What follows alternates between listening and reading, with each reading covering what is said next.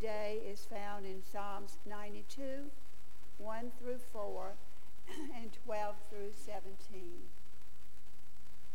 It is good to give thanks to the Lord, to sing praises to your name, O Most High, to declare your steadfast love in the morning and your faithfulness by night, to the music of the lute and the harp and the melody of the lyre. For you, O Lord, have made me glad by your work. At the works of your hands I sing for joy. The righteous flourish like the palm tree and grow like a cedar in Lebanon. They are planted in the house of the Lord. They flourish in the courts of our God. In old age, they still produce fruit. They are always green and full of sap, showing that the Lord is upright. He is my rock. There is no unrighteousness. The epistle lesson today is found in 2 Corinthians, chapter 5, verse 6 through 10, and 14 through 17. So when we are always confident, even though we know that while we are at home in the body, we are away from the Lord, for we walk by faith, not by sight. Yes, we do have confidence, and we would rather be away from the body and at home with the Lord. So whether we are at home or away, we make it our aim to please him. For all of us must appear before the judgment seat of Christ, so that each may receive recompense for what has been done in the body, whether it's good or evil. If we are in our right mind, it is for you, for the love of Christ urges us on, because we are convinced that one has died for all. Therefore, all have died, for he died for all, so that those who live might live no longer for themselves, but for him who died and was raised for them. From now on, therefore, we regard no one from a human point of view. Even though we once knew Christ from a human point of view, we know him no longer that way. So if anyone is in Christ, there is a new creation. Everything old has passed away. See, everything has become new. The word of God for the people of God. Thanks be to God.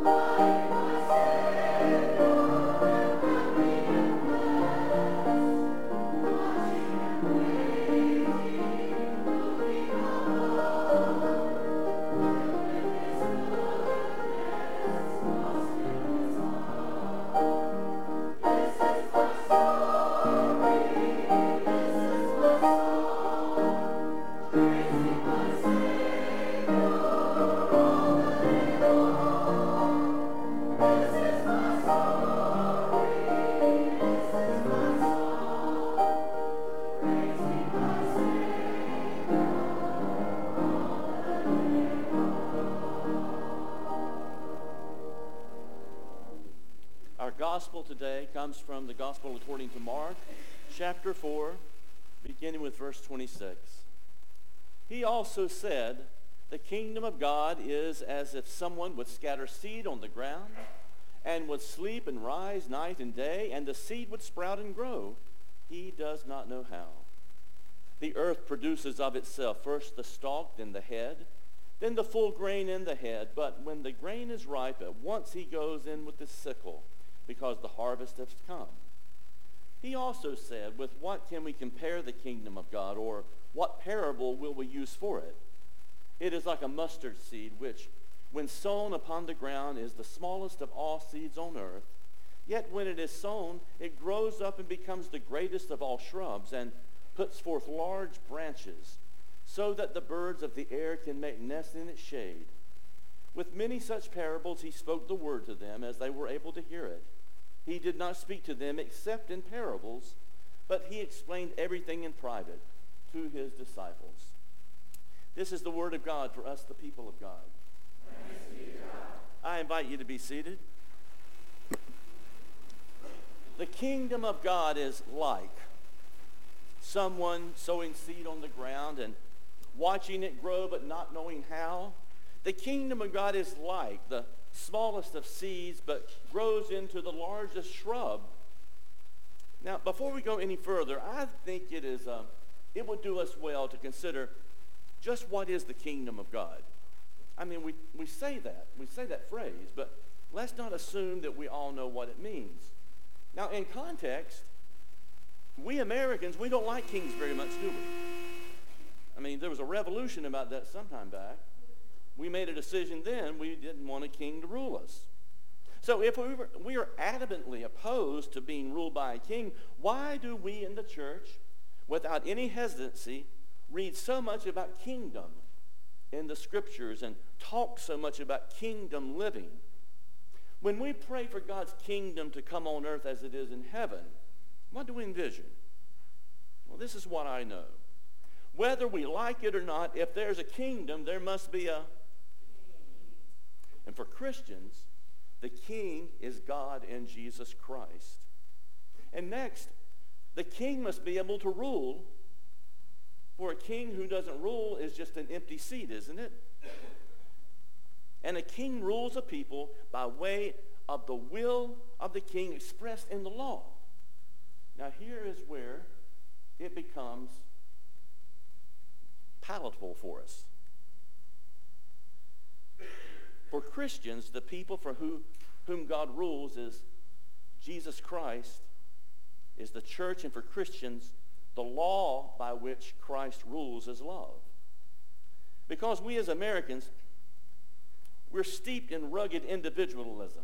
We learned this, honestly, from the beginnings with what I call frontier theology. Frontier theology, though, sometimes misses an important message when trying to understand God's kingdom. You see, God's kingdom is more about the church, the collection, the called out of people, than with individual salvation and individual growth as disciples of Jesus. Being a disciple of Jesus in God's kingdom is more than just becoming a personal follower of Jesus. It's about us learning to live with other disciples in such a way that as a fellowship, as the church, we offer a new reality to society's dominant values. As disciples of Jesus Christ, we, the church, are to live in such a way that how we live transforms the world with the rule, the love of Jesus. And that rule is the unbounded grace and love so deep that it cannot be explained, only experienced. The kingdom of God is how we practice our prayers and our presence and our gifts, our service and our witness. It's how we are the church in the world. The kingdom of God is not place or space. It's the people of God ruled by the love of Jesus, beginning in the here and now and living toward the not yet. We're told it's like being a seed sown and then seeing the seed sprout and grow but not knowing how it happens. It's like being a mustard seed, the smallest of seeds that grows into the greatest of the shrubs. Now, to be honest with you, I'm not a gardener. But you don't have to be a gardener to appreciate the mystery taking place from planting seeds and watching them grow. I remember as a child in Vacation Bible School, the teachers giving us as children a cup with dirt in it. And then we planted a seed in that dirt. And then we took it home. We went home with that Dixie cup full of dirt.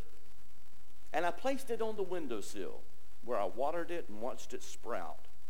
It obviously had an impression on me because I was telling Eric earlier, every year when Bible school comes around, I think about that Dixie cup on the windowsill. Now, even though I'm not a gardener, this is what I know about gardening. A gardener can do a lot to nurture the seed, but she cannot make that seed grow, can she? The fact that a seed somehow sprouts is mystery. The spark of life, the energy that causes the seed to sprout is a miracle of God. All the sower can do is hope.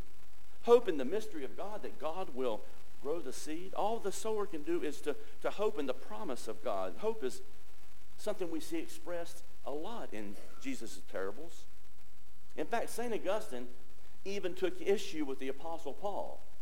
You remember the Apostle Paul said, there remains three things: faith, hope, and love, and the greatest of these is love.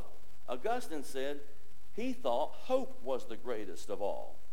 He said that faith only tells us that God is love. Love only tells us that God is good, but hope tells us that God will work God's will. So the sower can hope that God will work God's will in the seed sown on the ground. And it's the same kind of hope that we hold on to, believing that God will work God's will in our lives and in the life of us as church. Now, to be sure, hope is a fitting image for God's kingdom. You see, hope empowers us to live as God's people in the world. The community of the church, when we come together, the church teaches us how to allow the seed of God's rule to be sown into our lives. In the church, we learn that the seed is sown through prayer and meditation, through studying the Bible with other Christians, through worship, through the sacrament of Holy Communion. It's in the church that we learn to offer one another comfort and care, and to be a community for each other and for the world. The church, the kingdom of God, compels us to offer hospitality to strangers and sharing the gifts of our resources and interceding for them in prayer. Yet, through all of these ways in which we can be active in God's work as sowers of God's kingdom seed, we cannot make faith, hope, and love grow, can we? God alone does this. We cannot bring life from nothing, existence from death. This is God's work. We can't manufacture desire in someone. We sow the seeds of God's kingdom life, and it is God that grows that desire and that yearning. We can sow the seed of God's kingdom, and we should sow the seed, but God is always the miracle worker. We see this through the Easter story, don't we? The most important miracle in the life of the church. The Easter story shows us God bringing forth life from death. In the tomb where Jesus lay, God grew life from the darkness of death. In fact, the church calls Jesus the first fruit of the kingdom of God, doesn't it? Creating life out of death is God's fundamental gift. Powerful promise to each of us. Now, to be sure, our human condition, we all have the knack of sometimes keeping God at arm's length, don't we? I mean, the church has a penchant for living in ways that keeps God from allowing him to grow and sprout within us. I mean, we get it honestly. The Israelites wandered in the desert 40 years doing that, didn't they? But God is a tenacious gardener. Through God's persistent grace, the church is continually being drawn into relationship with God, being drawn back into being the kingdom people of God. I remember sometime back hearing a sermon by Bishop Paul Leland. And honestly, I don't take notes on many preachers. And you don't take many notes either, by the way. But I remember taking notes on this sermon from Bishop Paul Leland. He spoke about the miracle and the mystery of God bringing life out of death. He used Romans chapter 5. It says, "Therefore, since we are justified by faith, we have peace with God through our Lord Jesus Christ, through whom we have obtained access to this grace in which we stand, And we boast in our hope of sharing the glory of God. And not only that, but we also boast in our sufferings, knowing that suffering produces endurance, endurance produces character, and character produces hope, and hope never disappoints. Through the Holy Spirit, God's kingdom has been sown into the life of the church, and God grows this seed in and through us, both in the good times and the bad times. God desires for us to allow God to grow the kingdom in us, where character sprouts from within us, and we're able to grow into becoming the church that God desires us to become. God desires for us to grow into people who love God with all that we are, who love our neighbors, and who love ourselves. It's a seed that is that's resilient and stubborn, and it empowers us to trust and embrace God's grace wherever we may find ourselves. Now, to be sure, any kind of new birth is painful, but we are promised, aren't we, that suffering produces endurance, endurance produces character, character produces hope, and hope does not disappoint. You know, I think one of the reasons that gardening is not something which I find joy in is because of weeding. Now, I don't mind hard work, but when I was a kid, my family had this garden with corn and tomatoes and squash, you know, those kinds of things. And my job was to weed. There's an adage where I grew up that speaks of this desire in my heart not to weed. It says, I just seem to be punched through a knot hole with a broomstick, as to have to weed a garden. And when I hear about this parable of the mustard seed, I think of weeds, because that's what it was. It was an invasive, exotic weed. And it was a nuisance to the Palestinian farmers. But in God's kingdom, even weeds have benefit. The plant itself could grow as tall as a small house, I understand. And the branches grew out enough to where birds found refuge in the mustard seed shrub. It provided refuge from birds.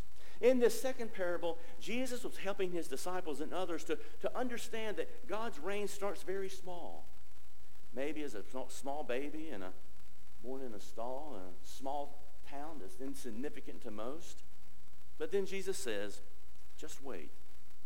Just wait. In no time, we will be gathered into the community as God's kingdom, just like birds flocking to a mustard seed bush. Just like the birds find refuge in the mustard seed shrub, we are at our best when we, as a people, offer refuge to those who need a safe place to nest. The people to whom Jesus was speaking understood this because they were a people who were oppressed politically and religiously. They were under the rule of the Roman government who kept peace through violence.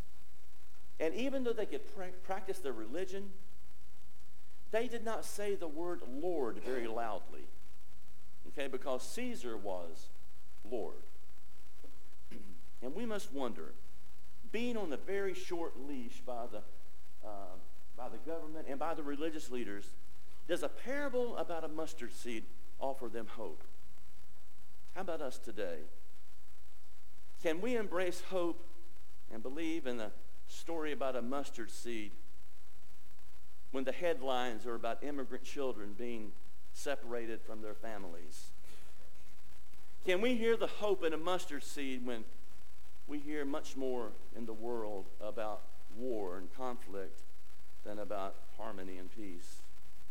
Can the mustard seed story give us hope when in our own country tribalism has become the standard of living, where we isolate ourselves from one another? Can we have hope in a mustard seed when our desires for all people to have the basic necessities of life, where we know there's enough water and there's enough food for everybody in this world, but yet people die of hunger and thirst every day? Sometimes we must wonder, don't we, if only for a moment, that the mustard seed faith may just be a pipe dream? Well, according to Jesus, it is not. According to God's will and ways through the miracle of life, death, and resurrection of Jesus, the mustard seed life is real and it is alive. When each of us allows God the God of Easter to grow the kingdom seed within us. God sprouts within us hope and character. God helps us put feet to the hope we have within us to share God's love in whatever way God guides us to do that. And even if the seed sown in our lives is a small one, God will sprout hope and character that nudges us and prods us to roll up our sleeves and get to work loving people as God desires us to.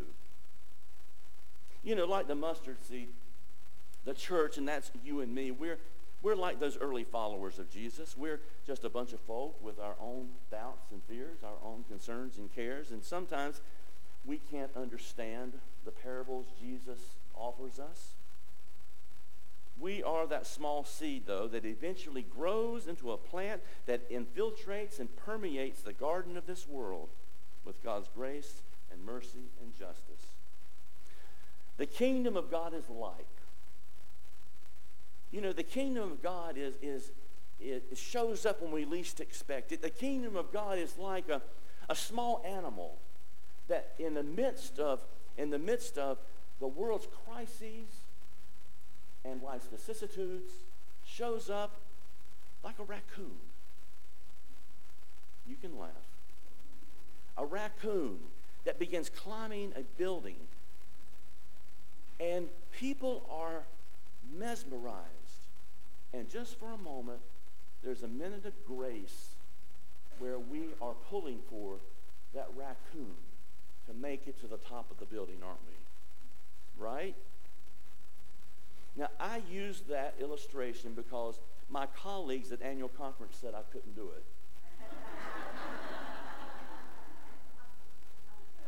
But it shows up, doesn't it? God's grace shows up. God's kingdom shows up unexpectedly sometimes. Now, there is a story about Mother Teresa of Calcutta that brings this life of small seed sprouting into vision. She went to her superiors, and she wanted to build an orphanage. And they asked her what resources she has. And the story says that Mother Teresa says, I only have 3 pennies to my name. And they said, well, in a sarcastic way, you can't do anything with 3 pennies. And Mother Teresa, never with a shortage of words, said, you know, you're right. I cannot do a thing with 3 pennies. I know 3 pennies is not going to build the orphanage that I've asked you about. But with God and 3 pennies, I just believe I can do most anything. And she might as well have said, with 3 pennies and a mustard seed faith, I can do what God is calling me to do. And she did. The orphanage was built. We, the church, the body of Christ in the world, we are to be about sowing kingdom of God seeds and trusting God to grow those seeds. We are to be about sharing ourselves and sharing our resources and lives with a world who needs to experience God's refuge. And although it may begin small, even though it may begin slowly, Jesus promises us that the lives of the congregations called church will take root. They will take root, and God's mercy and grace and love and salvation will be shared, where people will be invited to sit in the branches of a mustard seed church, a kingdom of saving grace through our Lord. Let us pray. Give us grace, O God, to sow seeds and to embrace the promise of mustard seed faith. Help us to trust that the ways in which we love you and love others are sufficient because of your grace. And although we may think we have very little to offer, remind us that even the smallest acts of love can be transforming and life-giving. We offer this prayer in the name of Christ Jesus our Lord. Amen. I invite us to stand and sing our closing hymn together.